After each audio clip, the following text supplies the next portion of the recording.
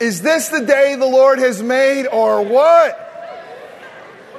I mean, I know he makes them all, but he really made today. Did he not really make today?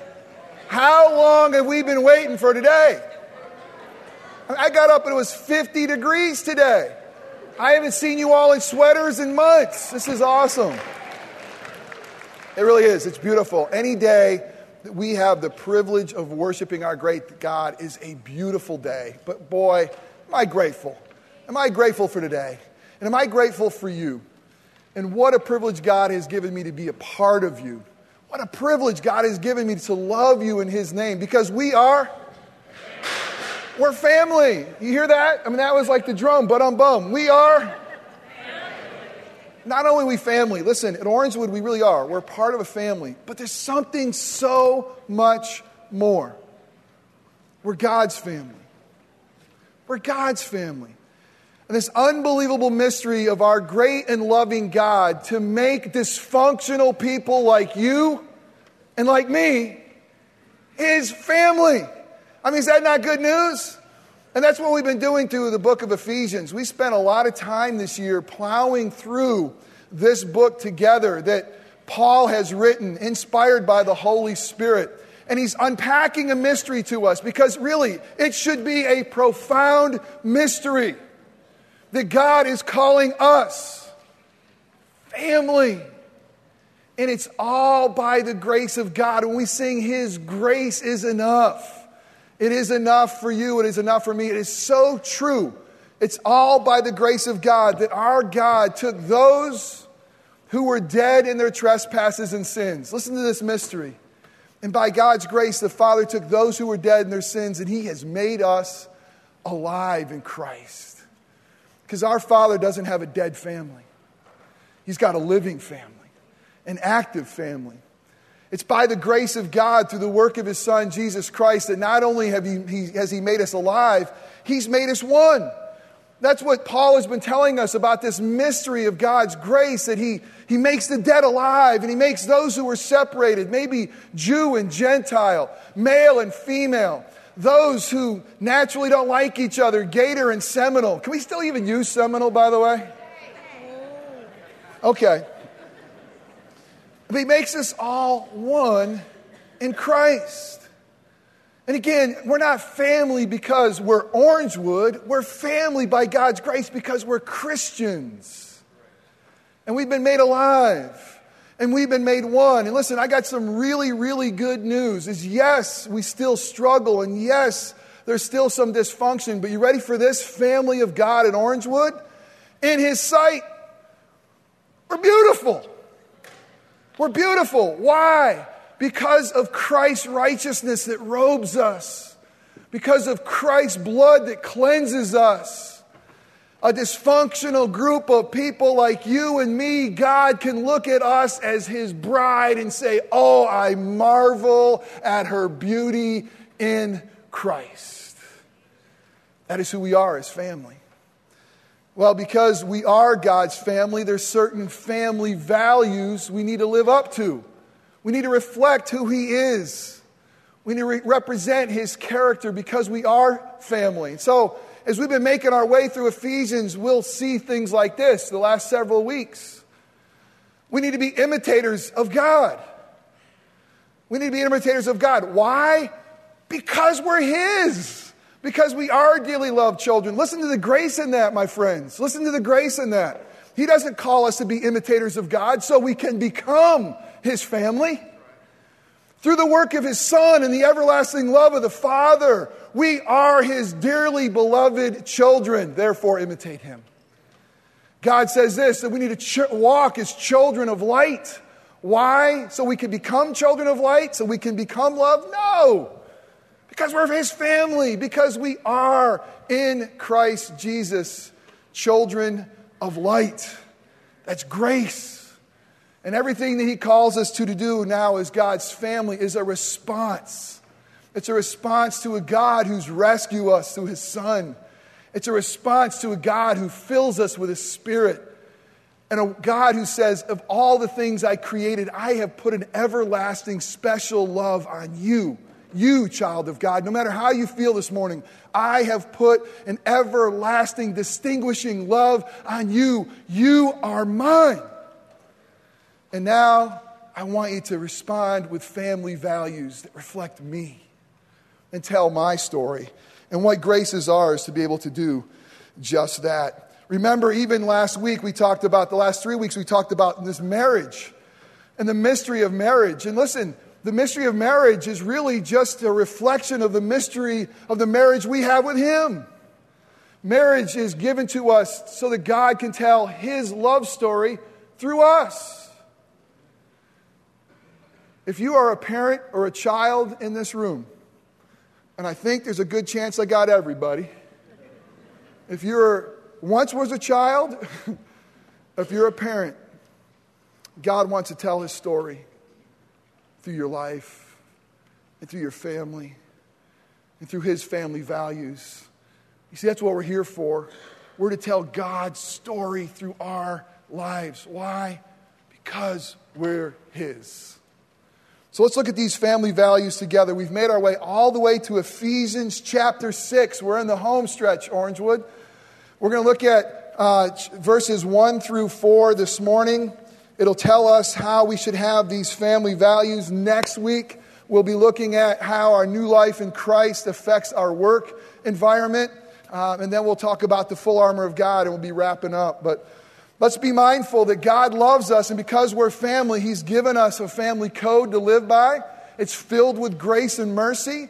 It'll never lead us astray. There's no errors in this. And we have such privileged people to have God's Word. And so to honor our great God, to honor our Father, to honor His Word, will you join me? Let's stand together as we read Ephesians 6, 1 through 4.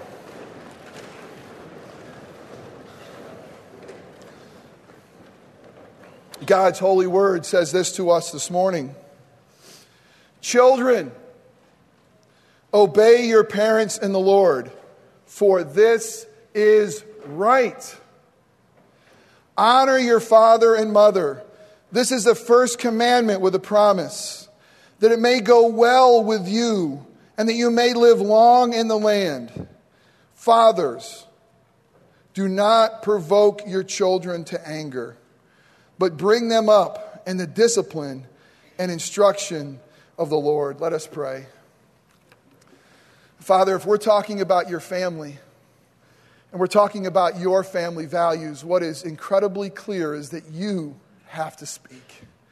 You're the one who has to communicate. So, Father, come and speak through this broken, hoarse vessel. Father, forgive my sins, for they're many. But God, may you and you alone be heard and be followed and be admired. God, give us ears to hear the voice of your Son, our Savior, Jesus. Spirit of the living God, shine your truth into our minds so we can comprehend what your family values are for us. Father, because you love us and because we are yours, would you lovingly put your hands around our hearts?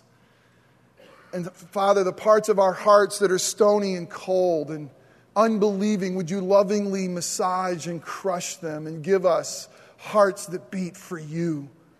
Give us hearts that are filled with love for Jesus. And Father, would you empower our feet so that we can walk as your family. We can walk in a manner worthy of being called yours, being called Christian, being called beloved children of God. Father, if we just listen and we walk out, we're not changed. God, we've wasted our time. So come and make us more like Jesus. Anything that I say that is true and contains the good news of Jesus, use those things to make us more like our Savior, your only begotten. The things that I say that are wrong or that are merely my opinion, may they fall away and be forgotten. We pray that you and you alone receive glory. We receive great joy and great challenge. It's in Christ's name we pray. Amen. You may be seated.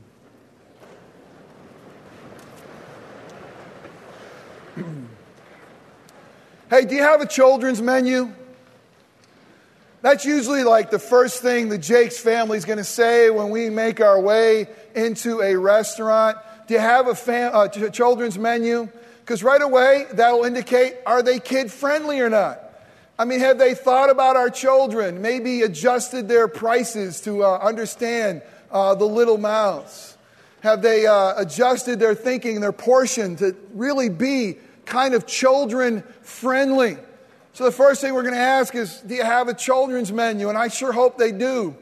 Because I could play connect the dots on the way of waiting for my meal, or tic-tac-toe, or fill in one of those stories, you need an adjective, I need a noun. And it's kind of fun to have. But there's certain restaurants, they're too sophisticated.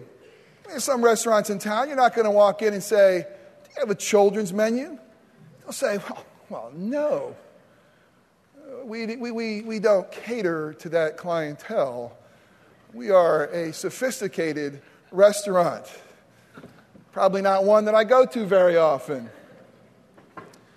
The great news about God's Word is this. You ready for this? It has a children's menu. It's got a children's menu. Do you know that this is God's holy, inerrant Word? And do you know that this letter was written to a church at Ephesus to be read in that church and to churches throughout the world and continuing today? And did you hear how this passage started?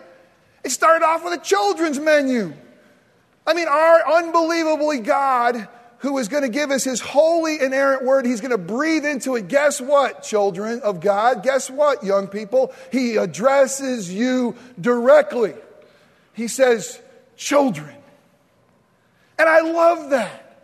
I love that family feel. I love the reality that God is going to make it personal for his kids and for his young ones. And he's going to say, children, this is for you. If you want to follow along in your bulletin, you'll find an outline there. And the first thing we're going to see is this. God is going to be very specific because we are his children. He's going to be very specific about the role of children in the family of Christ. What is the role of children? First of all, we know they're incredibly important. He's addressing them directly. And we know that it's a covenant God. Listen, this should be so exciting for all of us who are parents. Our God loves us, and he loves our children. He has a message for them. And the first one is this. The role of children in the family of Christ is this.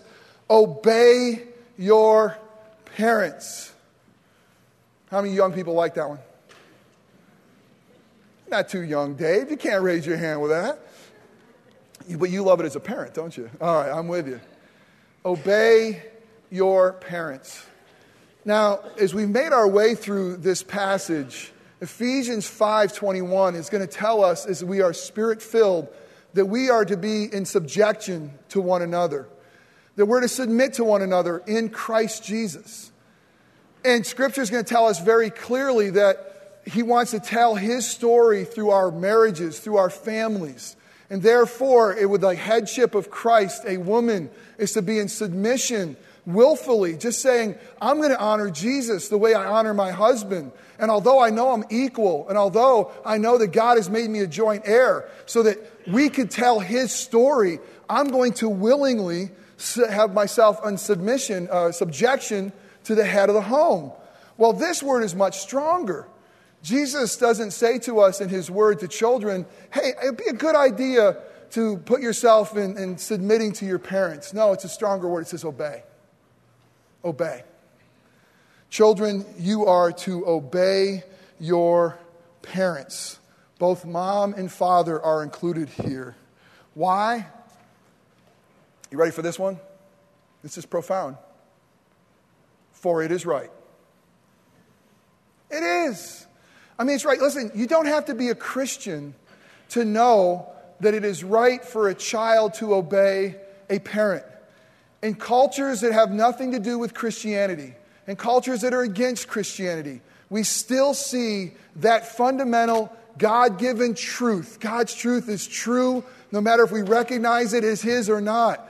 And it is right. It is right for children to obey their parents by nature. That's how God has made it. But it's more than that. Not just because it is right, but for it is written. In God's word, when he repeats something, do you think it's important we listen? He repeats this 8 times throughout Scripture. 8 times in the Old Covenant and the New Covenant. Children, obey. Children, obey.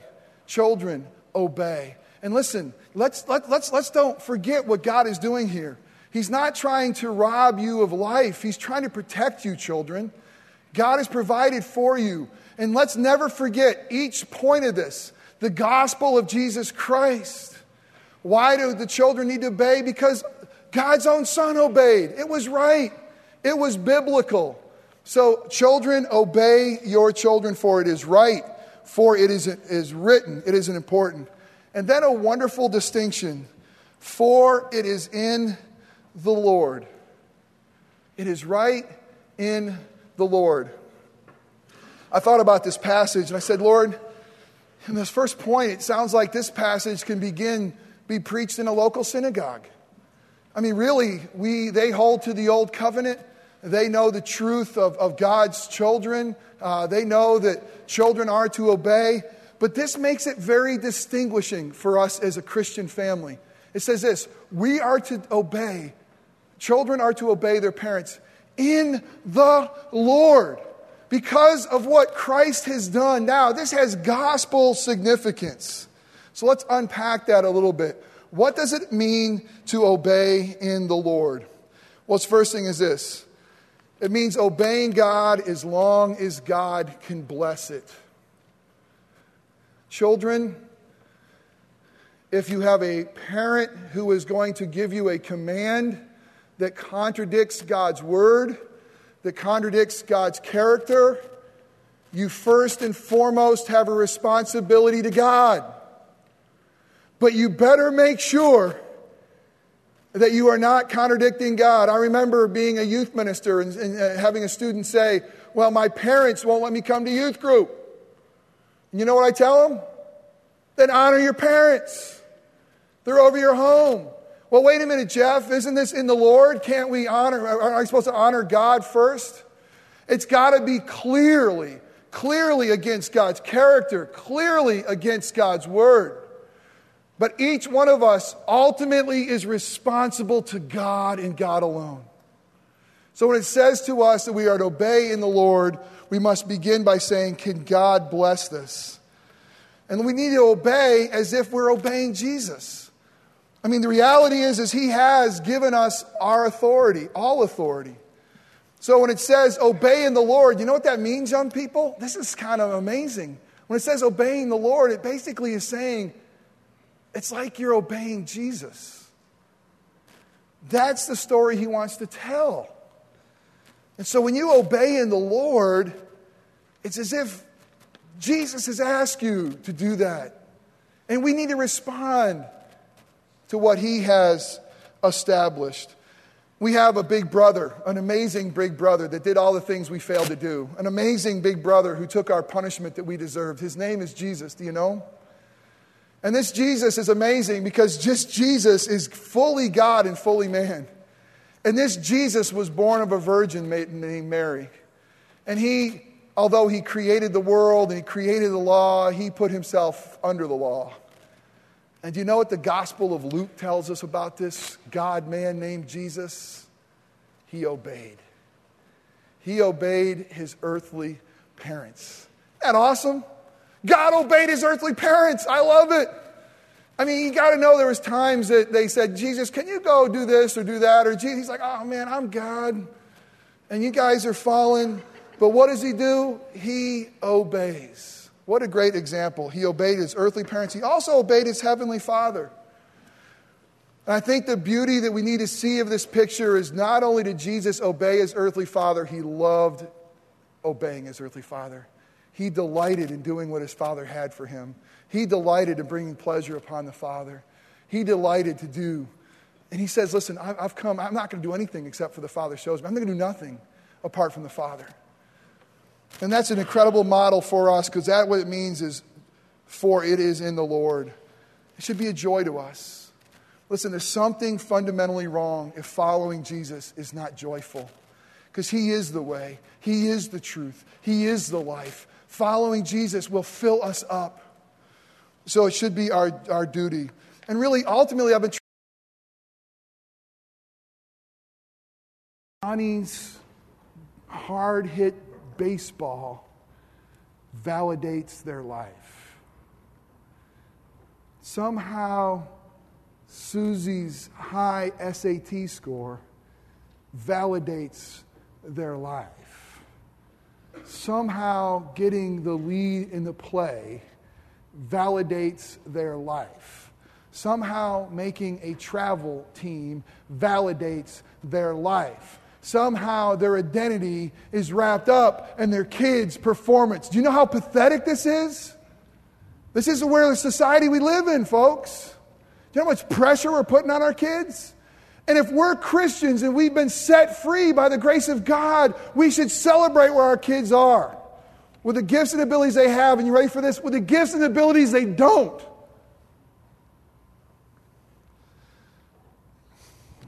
We live in a society that sometimes is so focused on our kids' performances. It's idolatry, ladies and gentlemen. Don't provoke your children to anger. Next point, Christian education is not optional. Christian education is not optional. Christian schooling is.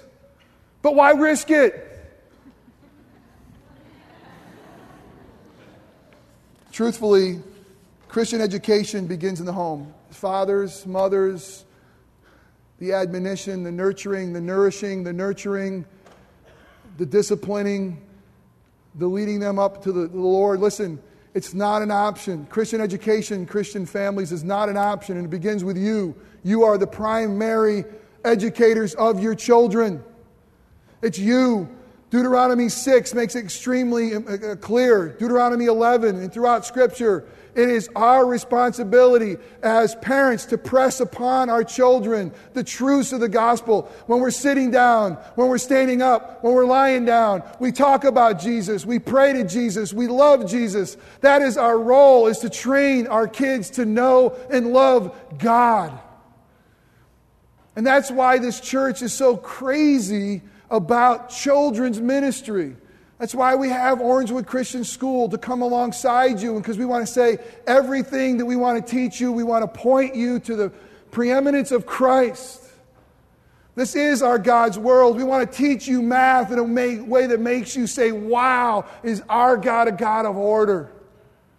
We want to teach you about biology and say, wow, is our God amazing? A Christ-centered education is not an option for Christians. Christian schools can be. And I know many of you are doing a great job at homeschooling, many in public school, many at different Christian schools. The bottom line is, the truth is, it's not an option. We got to be raising up the next generation of warriors. You think the Muslims are?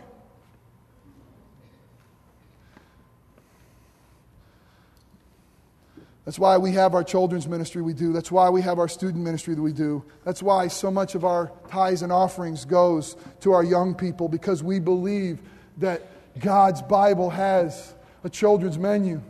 That's why we believe in a covenant God and their children. Lastly, some practical tips. A potpourri of practical parenting tips. No extra charge. First one is this: don't be afraid to parent. I see it oftentimes. Don't be afraid to parent. Enter in. Listen to this. Your children can have other role models. Your children can have other friends. They will. They only have one parent. Be their parent. Set boundaries lovingly. Guide them. Lead them. Pray with them. Pray for them. Be their parent. I've seen it. We sometimes try to be their friends. It doesn't work. Yes, we love them, and later in life, it's cool as the relationship changes, but be their parent. Proverbs 13:24. Model Christ to your children, and they'll follow it. Proverbs 22:6. Train a child up in the way he shall go, and when he's old, he will not depart from it. Listen, the best way to train your child to follow Christ, guess what? How is it? What's the best way to train your child to follow Christ? Follow him. Imitate him. Love them. May Jesus be the center of your life, and guess what? Your children will notice. Parents, third thing, let your yes be yes and your no be no. Scripture says, let your yes be yes and your no be no. How many of us have watched a poor young man or mom or dad trying to coax their child into obeying? Stop that. Don't do that. If you do that again, you're going to have this happen to you. They do it, they don't happen. Don't do this again, don't have that happen to you. It doesn't happen. I mean, be smart. Give some latitude, but our yes has to be yes and our no has to be no. And I see children want to push it, and we continually change, and we don't put our foot down. May your yes be yes and your no be no. 2 Corinthians 1:17. This is a big one. Don't let society set your values. We're in the world, but not of it. Man, oh man, oh man. This sermon right here, I could just spend about 6 weeks on this puppy, and I'm not. But are we chasing the world's values? Are we trying to keep up with the Joneses? Are we letting them set our family values? I know it's hard. I know it is. Listen, I know my kids are athletic. They're in the same clubs, the same sports. There's a lot. The crowd's in. Are we putting our foot down and say, no, I'm going to have my values shaped by God and His Word and prayer. And I'm not just going to chase what my neighbors are doing. And lastly, is Jesus the most important person in your home? Seek ye first the kingdom of God. One of the great joys in my life being a dad is when someone says, you're a Jakes. I don't know, it's because they're so dashingly good looking. I don't know if it's the way they're acting, and that could go one of two ways. You're clearly a Jakes. Go to detention. But what a joy it is as a dad to be able to have my kids be seen as connected to me. That's how the Father feels about you. That's how God the Father feels about you. To see you have the aroma of Christ. To see you reflect who He is, the way He acts. To say, that's obviously a Christian. Because they smell like Jesus. And they act like Jesus. And they are trying to obey the Father. Are you in the family picture? Listen, it's not about earning your way into the family. By God's grace, you're in or you're not. I mean, the only way you're in the family is you embrace Jesus Christ as your Lord and Savior. Are you in the family picture? So the message is one of two things. If you're a Christian, reflect family values. And if you're not, for goodness sakes, get in the family picture. We're not complete without you. An amazing grace of God that says if we accept His Son as our Lord and Savior, guess what? We're in. Man, is that amazing grace. That gives us incredible reason to pray and to sing. Let us pray. Father God, thank you for speaking directly to our children because you love them. Jesus said, don't keep the children away from me. Let them come. I love them. Let me bless them. Father, give us as parents godly wisdom to raise them so they'll know and love you. Father, I pray that you take all that you have taught us today. God, may there be a nugget or two that we just go home and just try to work on. But more than anything, God, more than anything, may this message not be one that brings guilt. May this bring hope because you love us and it's by God's grace that we're yours and we're set free. Thank you for loving us this way. In Christ's name we pray. Amen.